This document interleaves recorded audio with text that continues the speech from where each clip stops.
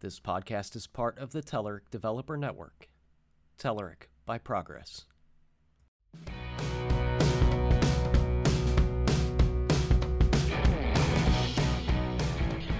Hello and welcome to Eat Sleep Code, the official Telerik podcast. I'm your host, Ed Charbonneau, and with me today is my co-host, Brian Rinaldi. Brian, how's it going? It's going great. And today is another Developer Digest episode, and we have some great articles that we collected from the web to share with you guys, and we post those on our Telerik Developer Network, and we're going to kind of give you our commentary on those, and then you're welcome to go find those on our website and read them or sign up for the newsletter. So let's kick things off with our first article by the always amazing Jen Looper, and she's got an article called Bots, Bots, Bots, and it's pretty much about bots. So like Microsoft and Google and Facebook at their big keynotes this year have all kind of come out with their own bot frameworks, and it seems like 2016 is like the year of the bot, right? Absolutely. In fact, I talked to somebody, this was like a PhoneGap day earlier in the year, and they were like, they were telling me before things had really taken off, they were like, bots are going to be the thing. I guess they were right. So it just really seems like it's taken off. I mean, every company is releasing their bot platform. People are writing bots left and right. I think it's really cool. I think the reason probably is just it's easy to interact with. I mean, it's just natural to interact with a bot if it's done well, right? Yeah. In my opinion, I think some of the relativeness of bots and why they're kind of making a comeback, and it's making a comeback because we've had bots in like other chat platforms for years, but those things were always like command driven, right? You always had to be like slash some command and then some parameters for that command, and the bot may like throw an emoji out or something. But now we've got this machine learning from all the big software manufacturers, and it's a lot easier to parse through natural language and figure out what people are talking about, what they're discussing, and less reliance on the specific keywords to make a bot do something. You can kind of glean what the conversation's about or what the question was, and the big companies like Microsoft and Google and Facebook are making APIs to help facilitate that stuff. That's totally. And I mean, on that note, I mean, so all of this kind of blends together with not just bots that say you type to, right? But also ones you speak to, like things like Amazon Echo, or Google had their Google, I forgot what they call their one that they released at I/O, or announced there anyway. And I mean, so I actually have an article coming up about you writing for the Echo. In that case, the commands are spoken, right? But in the end, it's not. There's really not a lot of difference because the commands are spoken, but then translated into something text that I then parse and respond to, and then I send back text, and that text is just spoken. So it's effectively the same kind of thing as these bots. But I think you've noticed companies starting to add those voice assistants into just about every device that they have, and people like to use them. So. It's one of those things that I'm always kind of skeptical of the next big thing, like wearables and VR and things like that. I'm a little skeptical that those are going to really be quick to catch on. I mean, wearables is obviously a market, but it's somewhat small, and VR still hasn't really proven that it's necessarily useful to me. But this one I think is just it's so simple to interact with that, and the ability to either just naturally type or naturally speak makes it just a no-brainer. Yeah, my only concern is some of the demos I've seen have shown like bots interacting with other bots to get things done. So it's like you're like Cortana or Google, I want a hotel room, and then the hotel picks up with its bot, and it's like, oh, I have 5 rooms available, and the bot tries to negotiate with the other bot, and it's like we Huh. already can't like get a human being on a phone or any other means, and now we're gonna have bots interacting with other bots. It's like, how far removed are we gonna get when there's a problem the bots can't solve? But that's an interesting idea. I hadn't really thought of that because effectively a bot is an API in a way, right? That I can interact with just text. So, I mean, you could actually have a bot call a bot as if it were an API. I've been on the phone for 5 hours with your bot. I need to talk to a human being, please. Yeah. Uh, all right. So Jen wrote a great article anyway on how to create your own Slack bot, and she walks you through like setting up the SDK and setting up the environment there and creating a test, scripting and deploying. She Yep. actually used Modulus, which is one of our services, to deploy to. Yep. And then she walks you through even inviting the bot to the Slack channel and interacting with it. So it's a great read. Yep, definitely. She doesn't actually tell you though that some of the bots she wrote. Um, I had to ask her to shut it down. I'm like, shut it down. I'm like, your bot just keeps pinging me nonstop all day. She wrote one that was in one of our Slack rooms, and it was like, oh my God, I kept being like, leave me alone, which was like technically one of the things you could tell it to do or something. I don't remember the exact response, and it would just come back like 5 minutes later. It was like a bot written by Apple. Did it ask Like for money? it's like, 'Cause oh, then I'd believe you it. need to sign into iCloud. No, later. All right. Hey, you need to sign into iCloud. Anyway, all right.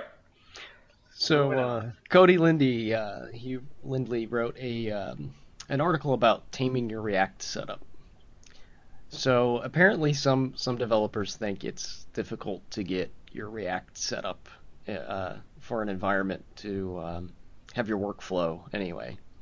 Yep. And so he outlined like 7 different configurations, and he like fully demos each way that you could set this up to use. I guess the modules that you prefer, like React, with JSX or without, with or without Babel, um, Right.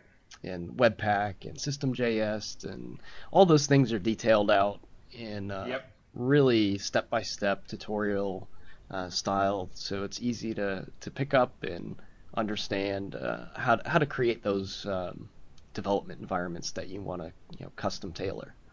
Yep.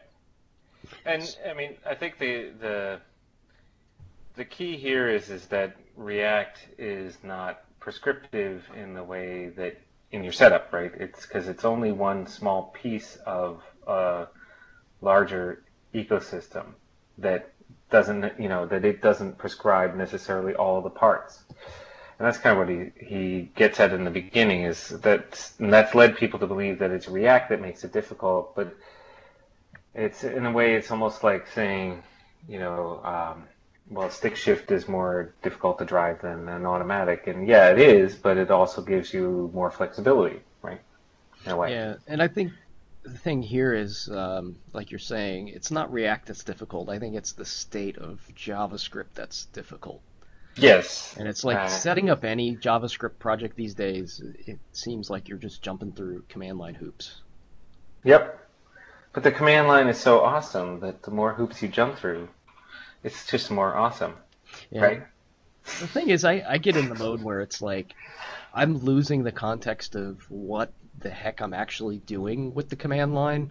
Like, Yeah. eventually it's just me, like, just furiously pasting other people's command line scripts into the console and hitting enter because it's just Yeah. too much to remember, like, what each one of these, I guess domain specific language would be the proper term. Like, you have each of these command line uh, executables and then all of the options and parameters that go with each one of them, and they're all written differently and they all use their own kind of syntax, and it just gets to be a huge mental game.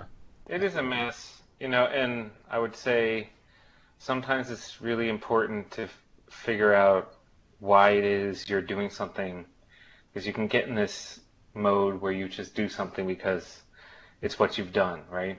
Um, I always like to think of like the example of like behaviorists look at the way people will do things, and they could be doing it very inefficiently, but until it stops working for them, they actually will continue to do it inefficiently, even when shown ways to do it more efficiently. I don't know if that makes sense, right? Yeah. So like sometimes it's you can even in our jobs and as programmers, right? We can get into this mode where we're actually using all this stuff just because we've always used all this stuff, and well, we have to install X and we have to install Y, and you need to sometimes, I think, step back and be like, look at why am I using this? Is it actually benefiting me? Um, because I think we've started layering on so many pieces that you get somewhat disassociated with each individual piece and why you're using it. At least in this case, we have somebody like Cody to document this stuff for us and Yeah. show us how to do it easier. Anyway, Yep. Definitely. otherwise we'd just be beating our head against the wall and No, pulling we're our still hair beating our head out. against the wall, but that's beside the point. Next up, we've been doing a series on our Telerik developer experts. Um, do you want to kind of give folks a overview of what a Telerik developer expert is if they haven't heard of one? Sure. I mean, it's just a program that we run for people who are very well versed in Telerik products, and have been active within the community, and we like to offer like recognition for their efforts and the things that they do on behalf of our developer community. So we have this program that just kind of gives them some of that recognition and helps enable them to contribute to other things that we're doing, right? And keep them up to date with all what's going on side of well, progress by Yes. Telerik by progress. So Sorry. these are folks that are, writing articles for the blog and writing Right. apps and blogging on their own blog on how they got, they created an app using some of our tools and maybe speaking about our stuff at a meetup or conferences. And they're consistently, delivering material with Right. our message and our products. And to show our appreciation, we have the program for them. And this week we covered Jim Holmes, and he's one of our developer experts for Test Studio. And Yep. He used Jen, to work here. yeah, yeah, he Yeah. was our Test Studio developer advocate, and he was Yeah. also a program manager or director of engineering for Test Studio. That's what it was.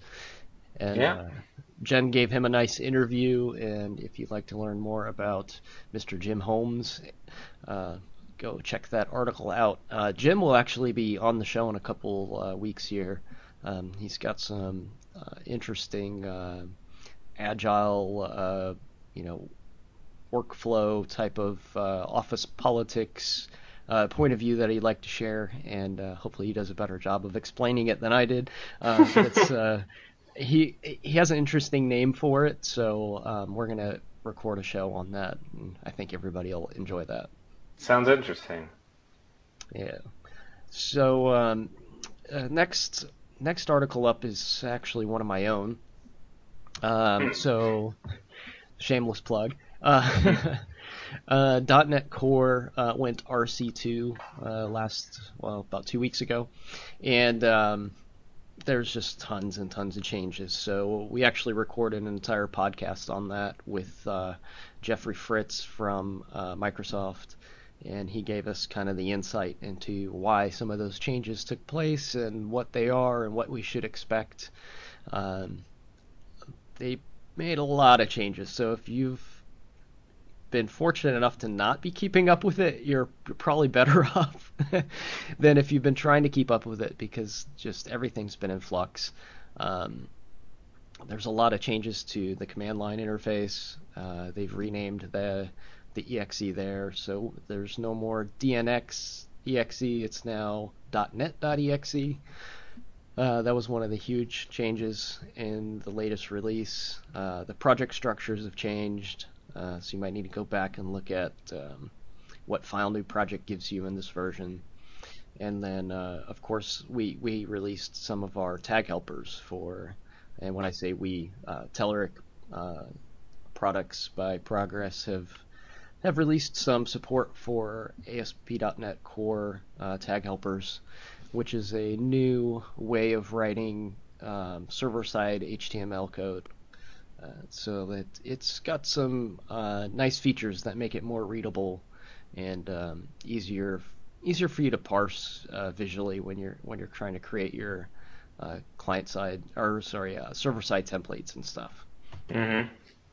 Well, and you know, importantly, .NET Core goes RC2 sounds to me like something like, from Star Wars movie or something. Where somebody says, "Oh my God, Luke, the .NET Core's gone RC2." It's gone to plaid. Yeah. Oh yeah. Better, right? Better get off Spaceballs. That's Yeah, right. that needs to be an article on its own right there. Just Yeah. a That's your Mel next. Brooks style Yeah, take that's the on thing. You need the a .NET Spaceballs ecosystem. theme. Yeah, that's right. Dark Helmet. So up next we have ready to use Grid UI for Angular JS applications. So this was, if I'm not mistaken, this is one of our engineers that wrote this Yeah. piece. Yeah, Uh, it is. Konstantin You're gonna Dykov? butcher the name. Go ahead. Dykov? Yeah. Dykov? Constantine. Yes, one of those. I bet I nailed it. So One of the ways you said it was probably right. Dikoff. so we have a lot of UI controls, and one of the biggest, most popular ones of those is the grid, right? Hmm. So we have an Angular version of, or Angular support for this grid control, and this is for Angular 1, and we'll have Angular 2 support soon, but there's still a ton of people writing Angular 1 apps. I mean, lots Yeah. and lots of folks writing Angular 1 apps. Yeah, and Uh, Angular 2 is still, it's still not complete, right? yeah, It's not a. I think It's, it's is maybe it release beta or is candidate, it maybe alpha? beta. Yeah, I think I it's forget. still beta close to release. Yeah, But so I mean, I think even people starting new apps, a lot of them are still using Angular 1. yeah, They haven't it's yet made definitely that not jump. production ready. Let's just say that. So what he did is wrote about some of the biggest, like, frequently asked questions, and he answered, the hows and whys about many things regarding how to get Angular and the grid working together, and how to do like CRUD operations and everything that you're going to need to get, some of the most difficult tasks done with and relatively easy with the grid control. And Yeah, it's a really nice article. yeah, and it kind of made me think back to the previous article with Jim Holmes, Hmm. because in his interview, he mentions that he is one of his jobs right now is to uh, create unit tests for a custom grid product that they wrote in house. And he's saying it's extraordinarily difficult to get this thing tested, and he wishes they would have just used a Kendo grid from day one, and they wouldn't have to worry about unit testing all of the Yeah. problems that they've had, or all of the cases they need to cover with this grid, because we frankly do that all for you. You don't have to worry about it. So Yeah, even when I was a developer, I was like on a full-time basis, obviously, right? I was all for, I don't like having to reinvent the wheel. If somebody's got a solution that's out there like this, especially for something as complicated as a grid, there's no way that I want to get into the grid writing business. yeah, this will probably come off as like a sales pitch, but it's not. But if you just sit down for a second and think about how long or how many hours you're going to spend writing, X feature for a grid, and just look at how much you're going to spend on getting a good solid grid with lots of features. I mean, sure, you can spit out a table element and fill that in. That's not a problem. Use Bootstrap to theme it. But as soon as you got to like filter that grid or sort columns in it or start doing some of that type of stuff, or doing CRUD within the grid and supporting accessibility and make sure its keyboard navigation works, that's a rabbit hole you don't want to get down. Oh yeah, yeah, absolutely. When I Yeah. look at the number of features in that grid, it's like, you may not use them all, but even if you use some of them, you're just not going to want to maintain that kind of thing all the time. Yeah, I mean, I always had a subscription for Telerik before I even worked there. But what I would do is the rule of thumb was, okay, if it's just data and I just want to throw it out on the page, a table's fine for that, right? We don't need to take a dependency on a third party library. But as Right. soon as somebody is like, can I sort this grid? I was like, okay, time to time to get Yep. the Telerik libraries installed and take a dependency and call it a day. And then it's like flip a switch and they've got all the features they want added on. So Yep. anyway, shameless Totally plug agree. number two of the day. um, so back kind of to the .NET world, we kind of featured an article in the newsletter um, about the changes that were being made to project.json. So this is another .NET Core RC2 RC2 thing, yeah. thing, yeah. And I think in the newsletter we actually got the wrong author. So that was actually written by Scott Hunter from Microsoft and then posted by another person. Um, Ah, yes, so my fault. Ah. all your fault. Throw you to the Yeah, wolves. I always wonder, like, I mean, come on, you can put the real author there, can't you? Rather than put it, this post was written by, make me have to do lots of work. So anyway, Scott Hunter wrote about some upcoming changes. So actually in RC2 this did not change. What he's writing about is actually what will happen in the betas that will take place after .NET Core 1.0 releases.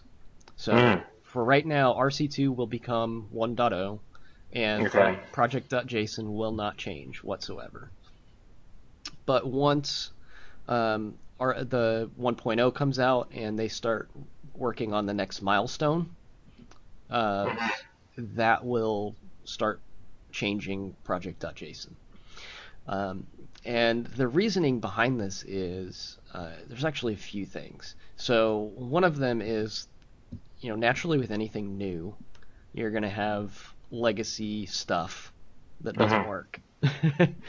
And for Microsoft, when they have legacy people, or not legacy people, maybe that sounds Yeah, really that bad. doesn't sound great. They have people with legacy needs, applications that are of age. Yeah. We'll try to be politically correct with the terminology here. We have old applications that need to be supported. Microsoft has a lot of those. Yeah, I can Um, imagine. so when they tried to change the project structure, naturally those people were kind of like throwing up red flags everywhere, like, "Hey, help! We're trying to create applications that can live 15, 20 years, and this is Right. breaking stuff." So, Yeah, uh, and that was my understanding, right? Is that this was in large part due to feedback, right? That mhm, they got. absolutely. So they listen to customers. Customers are saying, we like MS Build. We have it in lots of legacy applications that we'd like to move forward and not break completely and have to rewrite from the ground up. Um, and there's a lot of things that they would have to recreate um, tooling wise to support project.json the way it was going, and it was going to be it was going to create a big lag that they could just fix by going, okay, we'll just use MS Build moving forward. So what they're going to do is they're going to go back to the old project style, but keep many of the things that people liked about Project.json. So we're gonna end up with the best of both worlds when they're done, which is nice. Hopefully. Yeah, hopefully. I think they're well intentioned and they're gonna try to make this work the best they can. And Xamarin, them purchasing Xamarin was another thing that helped this move forward, because Xamarin actually has a version of MS Build that works on Mac and Linux. So Right. they're already halfway there with that purchase of Xamarin. So that's gotten them a leg up on the situation. So they decided, okay, we're gonna go back to the old project style and use MS Build if that's what people want to use. And they're going to provide command line interface stuff for Mac and Linux to get MS Build working on those systems. So I hope that if you're .NET dev, you got something from that. If you're not, you may have tuned out by now, but hopefully not. We've got some good stuff coming up. So Nick Raboy is one of our TDEs, and he's pretty much been mentioned on every developer digest show so far because he's always posting something about our tooling or some tutorial. And well, mostly NativeScript, but yeah, he's pretty prolific. Right? Yeah, I mean he writes a lot. Like I wish I had the drive to write as much as he does. So we're actually gonna have him on the show as well this month sometime. Oh, great! We've lined that up. We're gonna record that sometime next week and get it up on the podcast soon, so everybody can kind of hear what he's doing and what kind of stuff he works on for Couchbase. But he wrote a tutorial on going from Ionic 2 to NativeScript. Right. And I mean, the big thing here is that Ionic 2 is also using Angular 2 to NativeScript, right? Which now has Angular 2 integration. So the idea being you're not taking, say, an older Ionic application that was built upon Angular 1 and trying to convert it. Because anyway, his premise was that it really wouldn't be that difficult given that they're both running Angular 2. Yeah, and one of the big, things to take from this article is the fact that Ionic is using web views to, it's using Angular and it's using, it's creating a mobile application, but it's using a web view to do that. Right.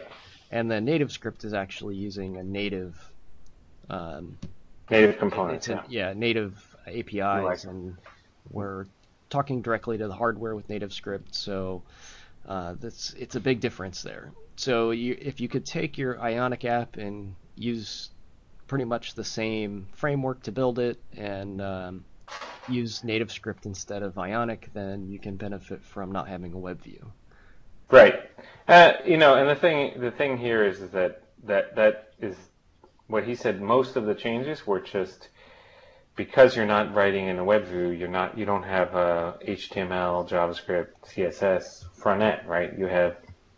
It's an XML type markup for the front end that specifies all the native components, right? So. Mm-hmm. So you can't actually, you can reuse a lot of the code behind that UI, but you can't reuse the UI if you're moving from Ionic to NativeScript. Yeah, one of the things about Angular 2, though, is it does allow like this templating system to be, changed from HTML to something else. So there's probably some reuse there where you're just changing out the template. From an HTML template to an XML template. Right. And so really cool. He said basically everything behind the UI specifically, right? You can stay very similar, but you can't. You have to take everything you did in HTML and just replace that template with an XML. With the NativeScript markup. Nice. Very nice. And that gives us a good entry to the next article up, which is covering mobile development ecosystems by Mr. Brian Rinaldi. Yeah, I know that guy. I wouldn't trust him. Yeah, I heard he gets like authors' names wrong when he puts them in the newsletter and stuff like that. He's terrible. Um, yeah, so this was I did a whole. It was actually one gigantic article that they split into parts because it was just a bit long as a read. But it was basically 4 parts. The first 3 parts go through the different pieces, like the different options for how you could build your app, from going all the way from, say, mobile, just plain mobile web, across the spectrum to, like, hybrid, and like this hybrid native, I call it, which is like a kind of mixture where you have a hybrid app, but where things don't perform, you'll swap in native components, to something like NativeScript, right, or React Native, where you have the UI is native, but behind the scenes it's JavaScript, then to something like cross-compiled, like a Xamarin, right, where you write in a different language, but it's then compiled into native code. So it's not running behind the scenes in a different language. It's actually all running native language, but it's been cross-compiled, so it's getting much closer to straight native. And then the next option over on that spectrum is just plain native, right? And I just kind of discuss from across that spectrum, we'll give an overview of what all those different options are. And then this one that I linked to is kind of trying to give some advice on how you choose. I mean, in the end, I think it really boils down to what are the resources on my team? Like, what are the skill sets on my team?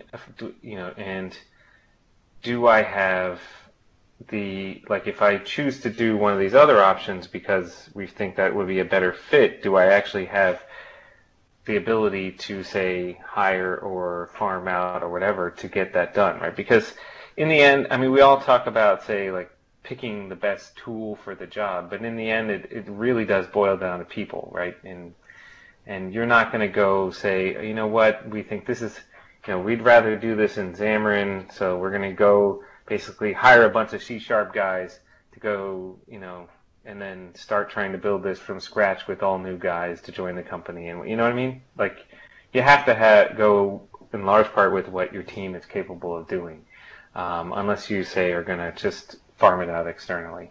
Yeah. And the stance that I always take on this, too, is it's not always one or the other option.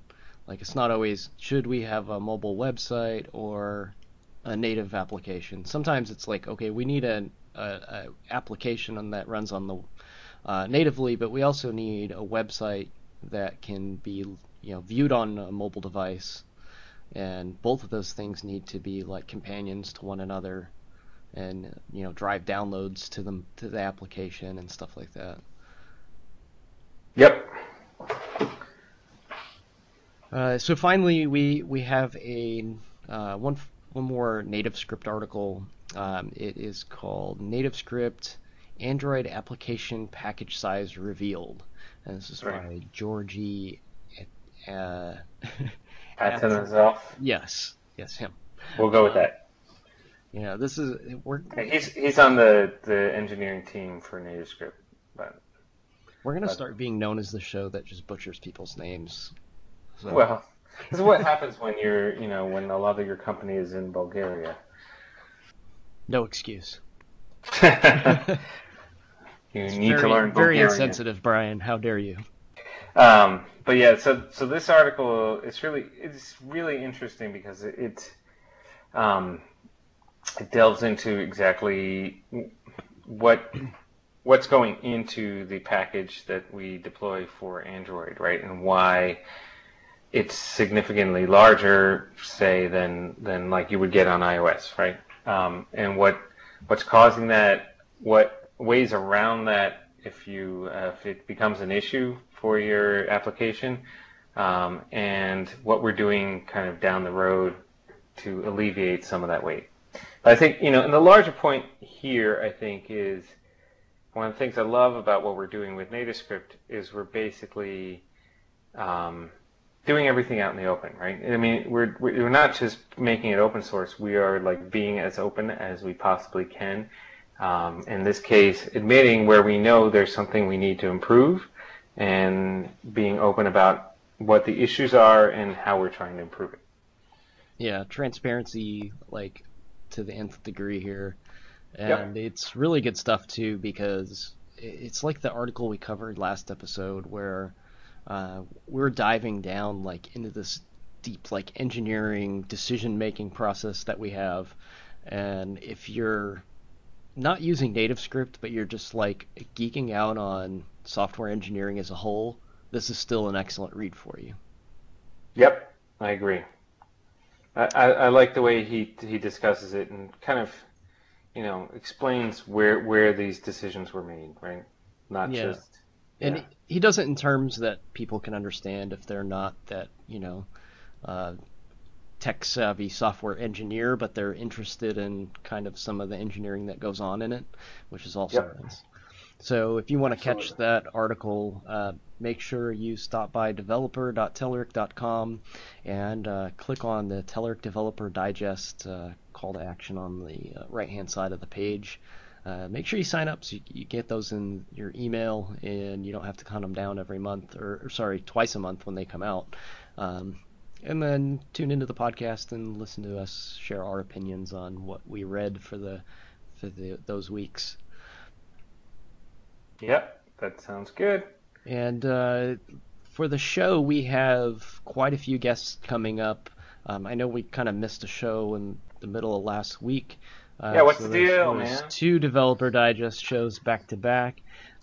We actually had kind of a difficult month scheduling folks. It was busy for everybody. School's getting out, and there's a lot going on. People are traveling. Conferences are spinning up and dying down again. So we've got a big queue coming up with great people like Jared Ferris and Julie Learman and Jim Holmes and Nick Raboy will all be coming up on the show very shortly. And so hopefully you guys subscribe on iTunes or SoundCloud. Make sure you guys leave us some feedback if you'd like. There's feedback on the website or on SoundCloud, and make sure you give us a like on iTunes. That helps us get more listeners and keep the show going. Yeah, good stuff. Brian, thanks a lot for helping me out again, buddy. Yeah, no problem. This was fun, as always. And we'll be back next week with Jared Ferris on the podcast. Look So forward to it. thanks for listening. Bye-bye. All right.